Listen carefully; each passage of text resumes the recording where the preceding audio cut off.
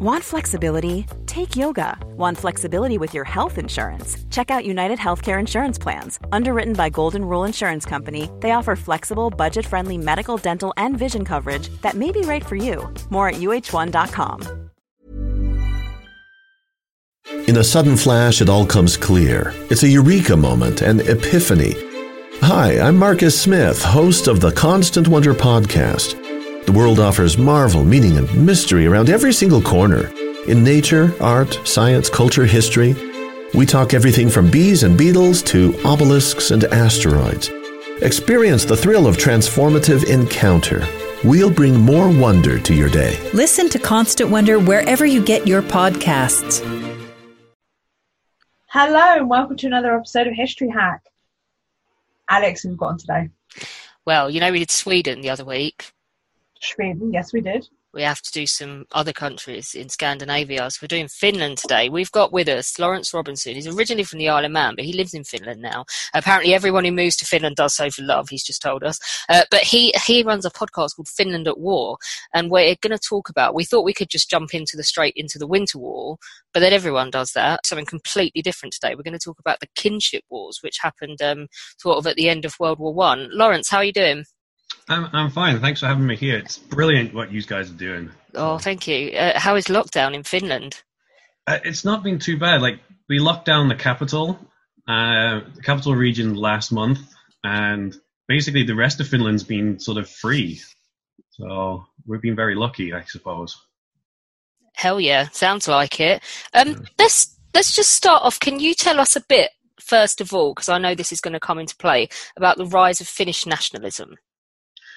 Well, see, it kind of goes from when Finland first became sort of like its first taste of independence way back in 1809, after the Finnish War between the Russian Empire and the Swedish Empire.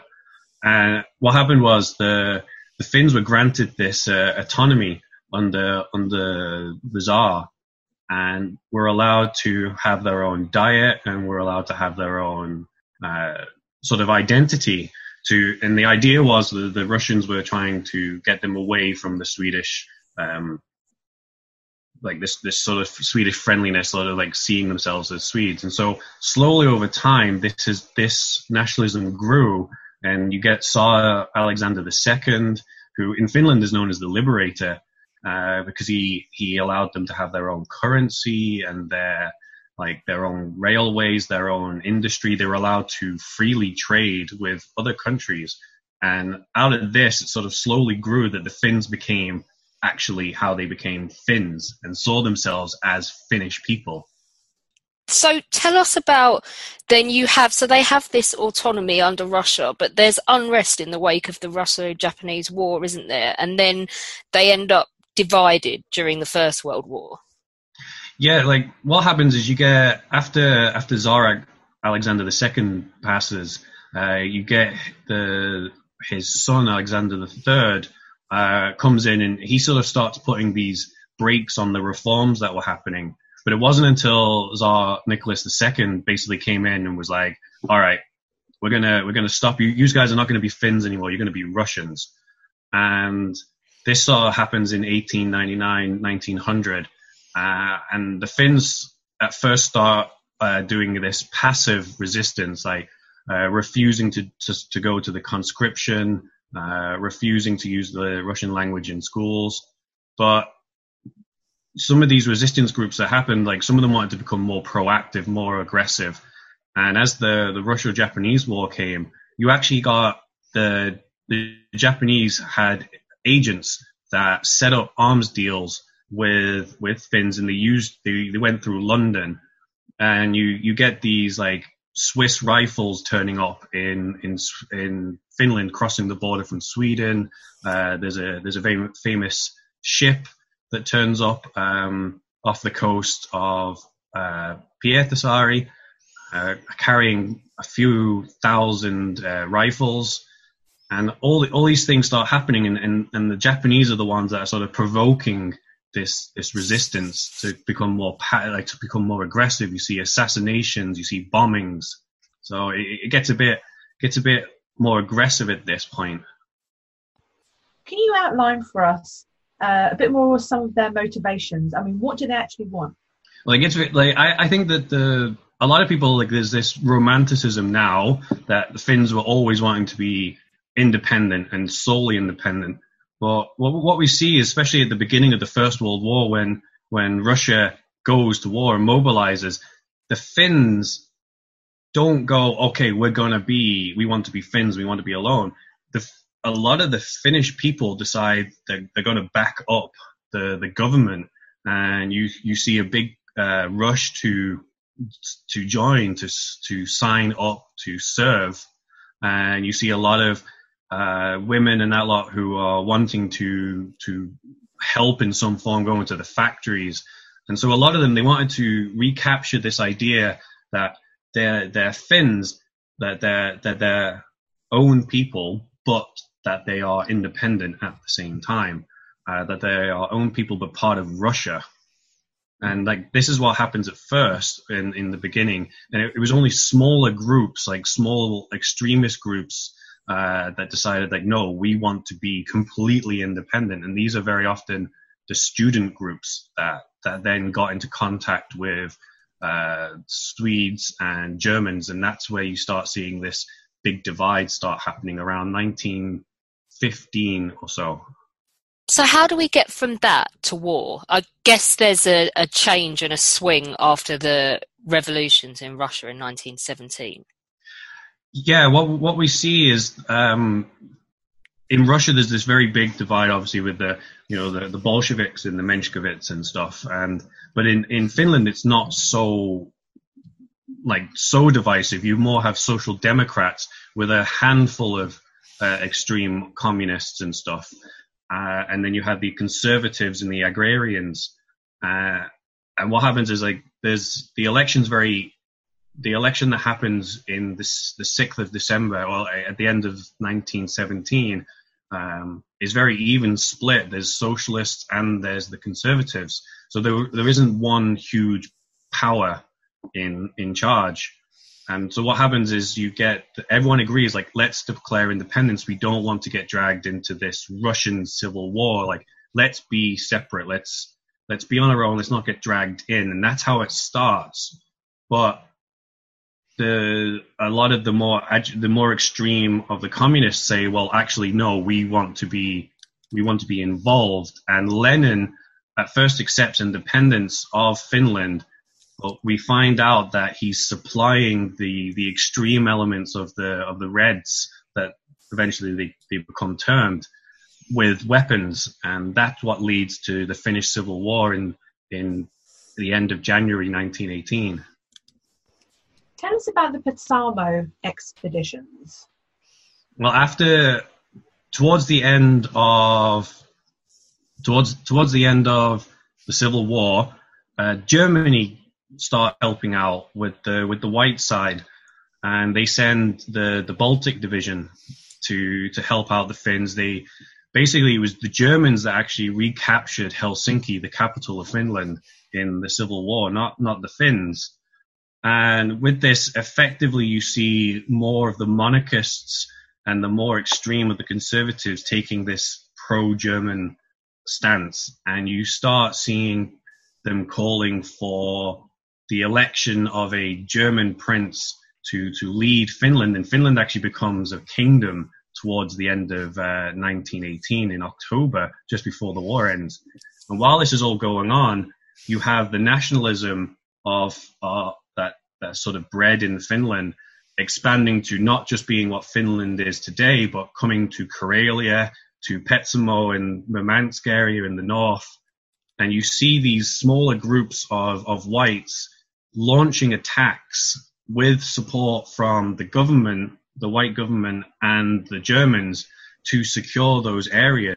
You see the Petsamo expedition starting originally on the basis of the nationalism, but you see the Germans backing it because they can see it as a way to give them an ice-free port up in the north of Russia for U-boats and so on, and to help strike at the North Sea traffic for the First World War. So then we move on, don't we, to the Vienna or the White Karelia expedition. Is that right? Yeah, and this is another one. Like, this is a very weird one too. While you've got the British that are in, they sent a bunch of soldiers, Marines, and you see basically this whole joint force of Americans. There's French, there's Serbians. They've all been sent to Murmansk to secure the area, and they were actually originally invited by the Soviets to help secure that area. With the Finns are like, well, we're gonna take Karelia because it's rightfully ours in their nationalist ideal, and they start pushing towards the White Sea. And at first they think they're going to be welcomed with open arms by the Karelians because they believe that the Karelians are going to have enough of Russia. And when they start pushing, they realize that that's not actually the case. And the British have sent advisors down into a place called Kem on the White Sea. And the Karelian headsmen are approaching the British advisors and say, look, can you help us? Like, we don't want to join Finland, but the Finns are basically pushing into our villages. They're taking over, and we would like to fight back. And you see the rise of this of this unit called the Karelian Regiment, which was led by Lieutenant Colonel Woods of the Royal Irish Rifles, who had been decorated at the Battle of Somme and had been wounded later on, and was now given an opportunity to continue his service. And so he actually formed this regiment of around 2,000 Karelians to start pushing back against this small Finnish group of nationalists who wanted to basically claim this area for Greater Finland. So Finland then supports Estonia in the Estonian Civil War. Can you tell us a bit more about that? So when the war ends, when the First World War ends, Finland realizes that it can't stay as like this German client state, and it starts asking for help from Britain to maintain its independence. And Estonia does likewise. It wants to maintain its independence. Now you're getting the Red Russian forces pushing into both of those countries. And Finns see themselves as connected to the Estonians. And for this reason, they allow the recruitment of some 2,000 to 3,000 Finns, who most of them were veterans of the Finnish Civil War. Some of them had served in Karelia or Petsamo, and they took a few ships and they essentially sailed right across the Gulf of Finland and landed in Estonia, where they were organized into two different units. And they fought very, very bravely. And you see them being used. They're fighting alongside the White Russians. They're fighting alongside Estonians. They're pushing towards St. Petersburg. They're pushing into Lithuania. And they're really proving to be an effective unit for the Estonians. What are we looking at in terms of success and failure at this stage? How is it going? For Finland, I think for the majority, Finland has managed to now prove itself as a strong, like, independent country, that it's able to govern itself, that it doesn't need to be part of Russia. And in the post-war sort of redividing of Europe, the White Russians were very much like saying, no, we want to reclaim the empire. And you get these smaller states like Finland saying, no, we would like to remain independent. Look at us, we can stay independent. We have proven. So in that sense, Finland really proves itself capable of running and defending itself. But the problem is, a lot of what happens actually comes back and sort of has ramifications in the future. We can trace a lot of the paranoia that led to the Winter War actually coming from this time period where the early Soviet Russia and early Finland are fighting against each other. And that then obviously leads to this paranoia that Finland can attack St. Petersburg at any time. How were the Finnish troops regarded at this point? I think it depends. Finns had... The Swedes and the Norwegians saw the Finns as very bloodthirsty and distant cousins, especially in the wake of the White Terror that happened when the White Finns became victorious. There was a lot of mass executions. There was a lot of mass arrests. There was concentration camps, and these put a very poor light onto Finland. But when you read, for instance, the reports of the Red Finnish Legion that the British employed in the north of Russia, you find that the Finns were an effective unit, and they had the ability to be very stubborn, especially in defense. They would be some of the last people to withdraw from battle. They seemed to be very disciplined. Being woodsmen, they were very capable of being independent thinkers, and this stood them in high regard, especially in Estonia and in the fighting in Karelia. So what happens next? It just gets even more messy, it seems. You get fighting breaking out on the borders between Finland and Russia. You get the Igrainians, who are another Finnic tribe occupying the Karelian Isthmus area of around St. Petersburg, and they're asking for independence, and the Finns want to support them, and it basically just turns into this whole mess. And then finally, the Finnish government, the Estonian government, and the Soviet government realizes that they can't continue this fighting, and they decide that they're going to meet and they're going to negotiate a treaty. And so they call for a ceasefire along all the borders, and they meet in the Estonian city of Tartu, and they start negotiating the borders of each nation and make agreements that neither side will interfere in the internal politics of each country. Soviet Russia agrees that the Karelians and the Igrainians can have semi-autonomy, that they will respect Estonian and Finnish independence, and the Finns and the Estonians agree that the Soviet Russia can also maintain its own independence. They recognize that Soviet Russia has the claims to Karelia and the areas that it has. Tell us a bit more about the Ornes expedition. So the Ornes expedition was these small southern eastern Karelian areas of Repola and Borojärvi that had voted to join Finland in 1919. And Marshal Mannerheim, who was the regent of Finland and was an ex-lieutenant general in the Imperial Russian Army, and a Finn by birth, he wanted to support the advance of the British and the White Russian forces to attack St. Petersburg. So using the city districts of Repola and Borojärvi, he pushed his troops forward, and they kept pushing forwards into more and more deeper into East Karelia, and kept sending out messages to the White Russians, to the British, saying, all right, I'm here, I'm at this point, let's push together, we can push the Bolsheviks back.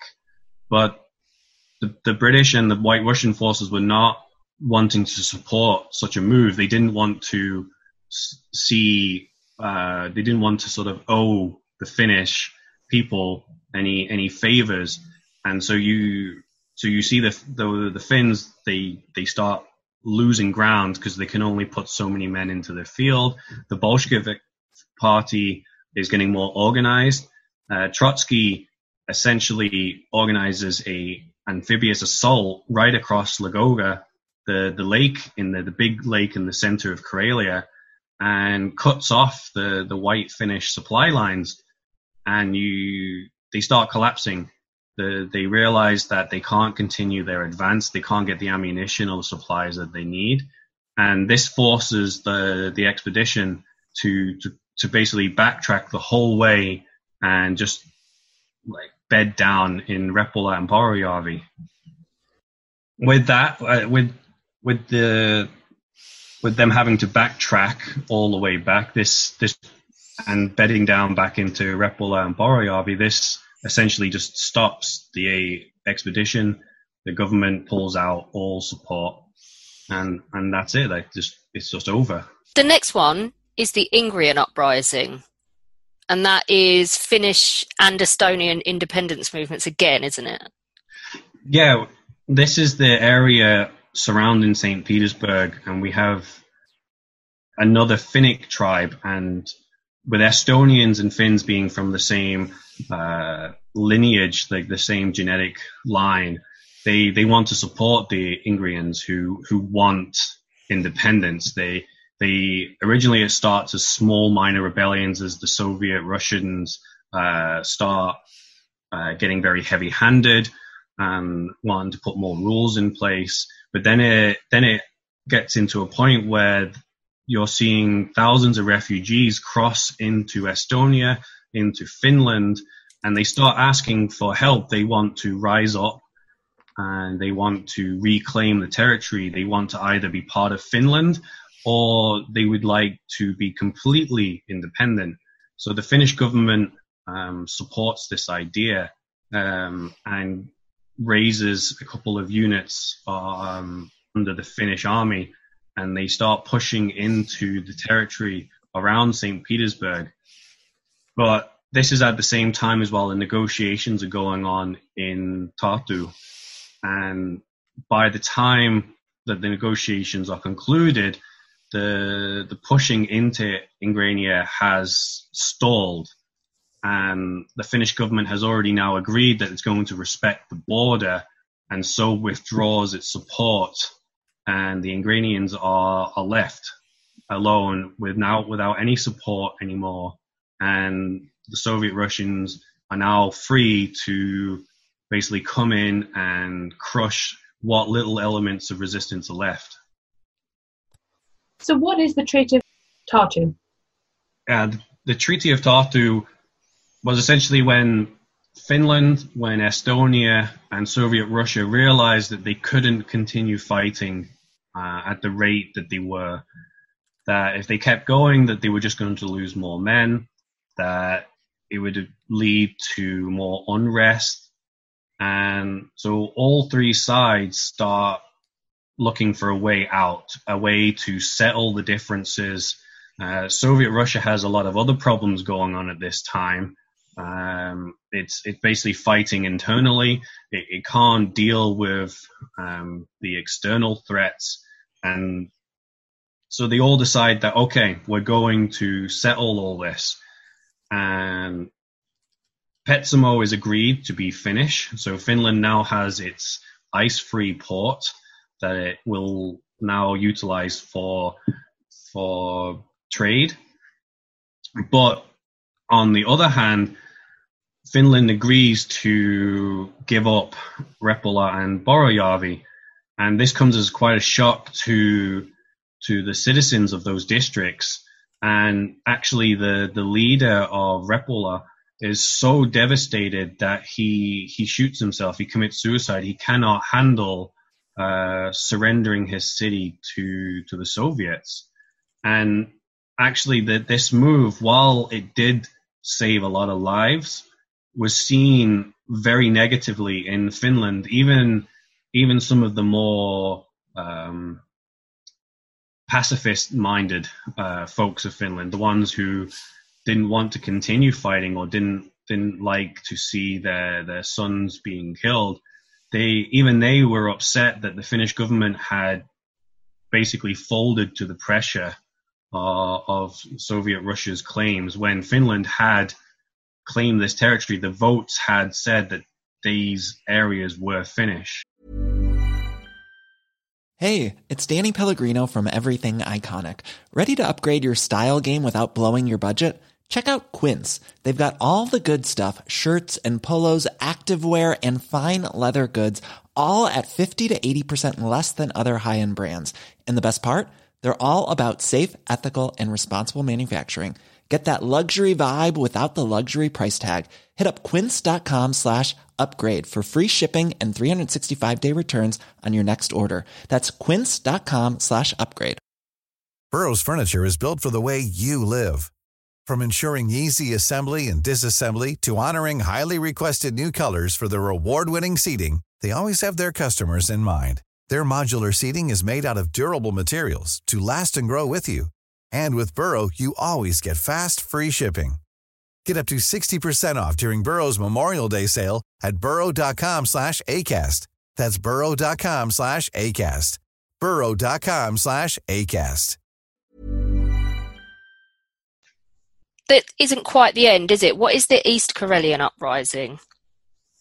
So in the wake of the Treaty of Tartu, one of the points they agreed to was East Karelia would be autonomous, that it would be part of Soviet Russia, but it would have its own government and its own rulings, very similar to how Finland was in the Russian Empire.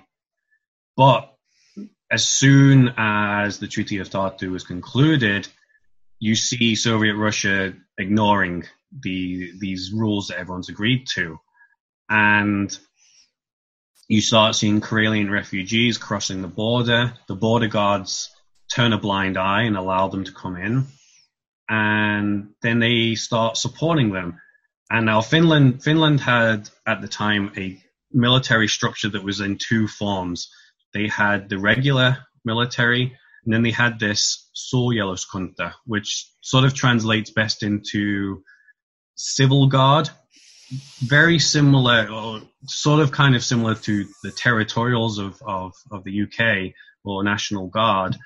And so you see these civil guard units start misplacing machine guns and rifles in uniforms, and then they start misplacing men. Whole platoons of soldiers go missing on the border, and the border guards are all of a sudden very blind, and they start helping the East Karelians. And these were East Karelians. Some of them had been only the year before fighting against the Finns when the Finns had pushed in and tried to claim that territory. Now they're fighting side by side, and they're sort of fighting this semi-guerrilla warfare in the forests against the Bolshevik forces. And while the Reds, the communists, are very, very major in the city or like the towns of the area, the Finns and the Karelians are actually quite strong in the small outlying villages. But then Soviet Russia starts putting men and material on the border of Finland in the Karelian Isthmus in the south area, and start saying, well, you promised that you wouldn't interfere in our affairs, but all of a sudden there's these several hundred Finnish uniforms and machine guns and rifles turning up in Karelia, and you're helping the Karelians fight us. So either you need to stop this, or we're going to basically invade. And so the Finnish government has no choice but to make the border guards see the weapon smuggling and the platoons of men accidentally crossing the border.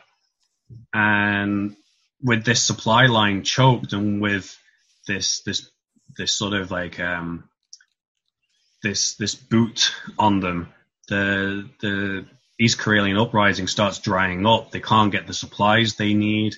You start seeing whole units of Karelians and Finns being surrounded and having no ammunition left and just being wiped out. And at the end, around 1921, 22, you start seeing basically Finland and Russia saying, okay, this is now over. We will agree to, this is how the border will be set. and no longer will there be this fluid, open border between the two countries. It sounds like such a tumultuous time. I mean, what do the civilian populations make of all of this? What's their experience?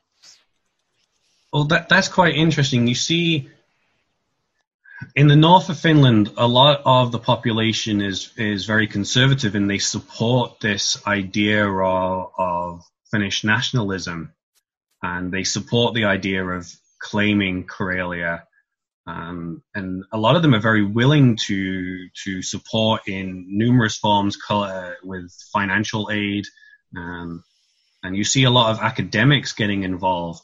But then you see the civilians are in Karelia, for instance, in 1918, and they're devastated that all of a sudden there's these thuggish Finns turning up and demanding milk and feeding and housing for their troops because they're now coming to liberate them, and so the whole thing just turns into this whole mess.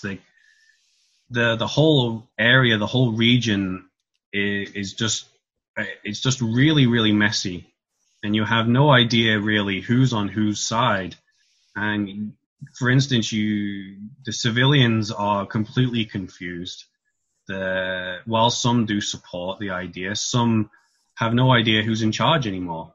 And it just becomes a very weird time for anyone to live in. When do the kinship wars end, and what do you think are the most crucial long-term consequences that we're looking at? Well, officially they would have ended in early 1922 when the final elements in East Karelia are mopped up by the Red Army.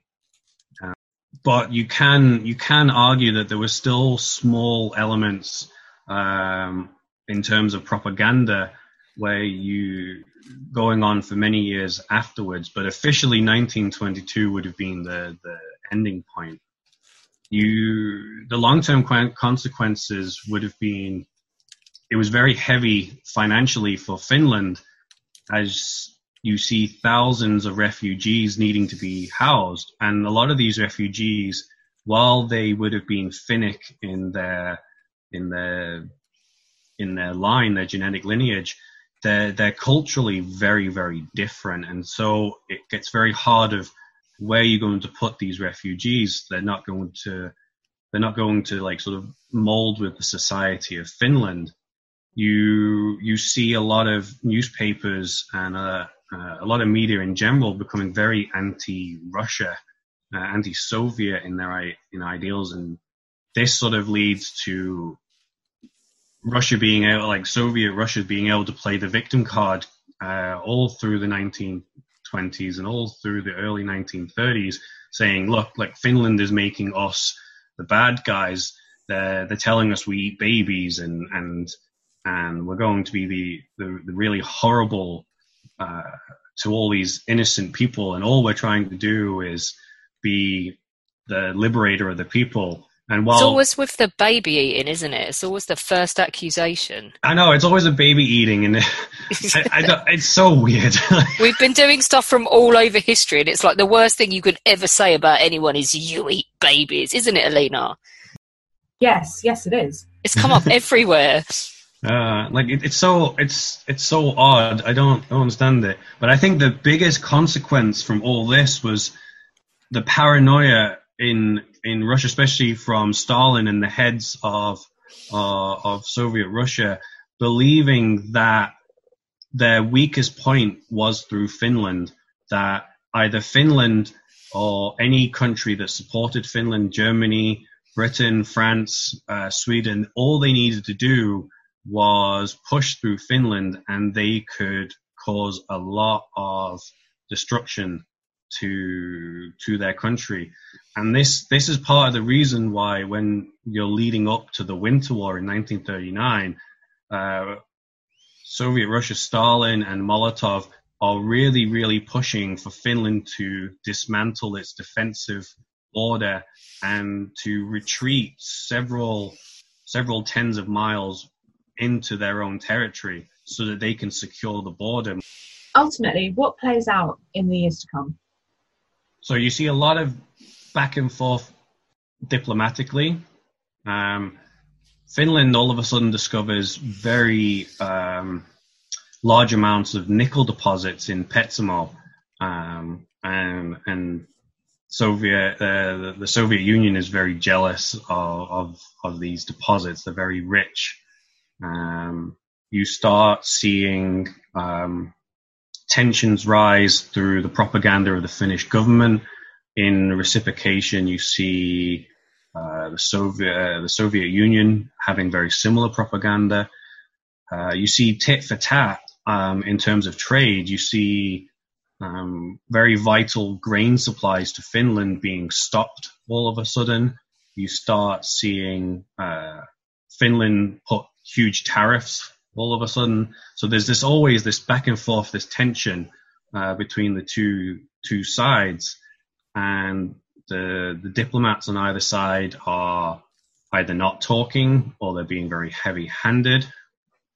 And this leads to more and more. You see small border incidents where border guards accidentally cross into each other's territory.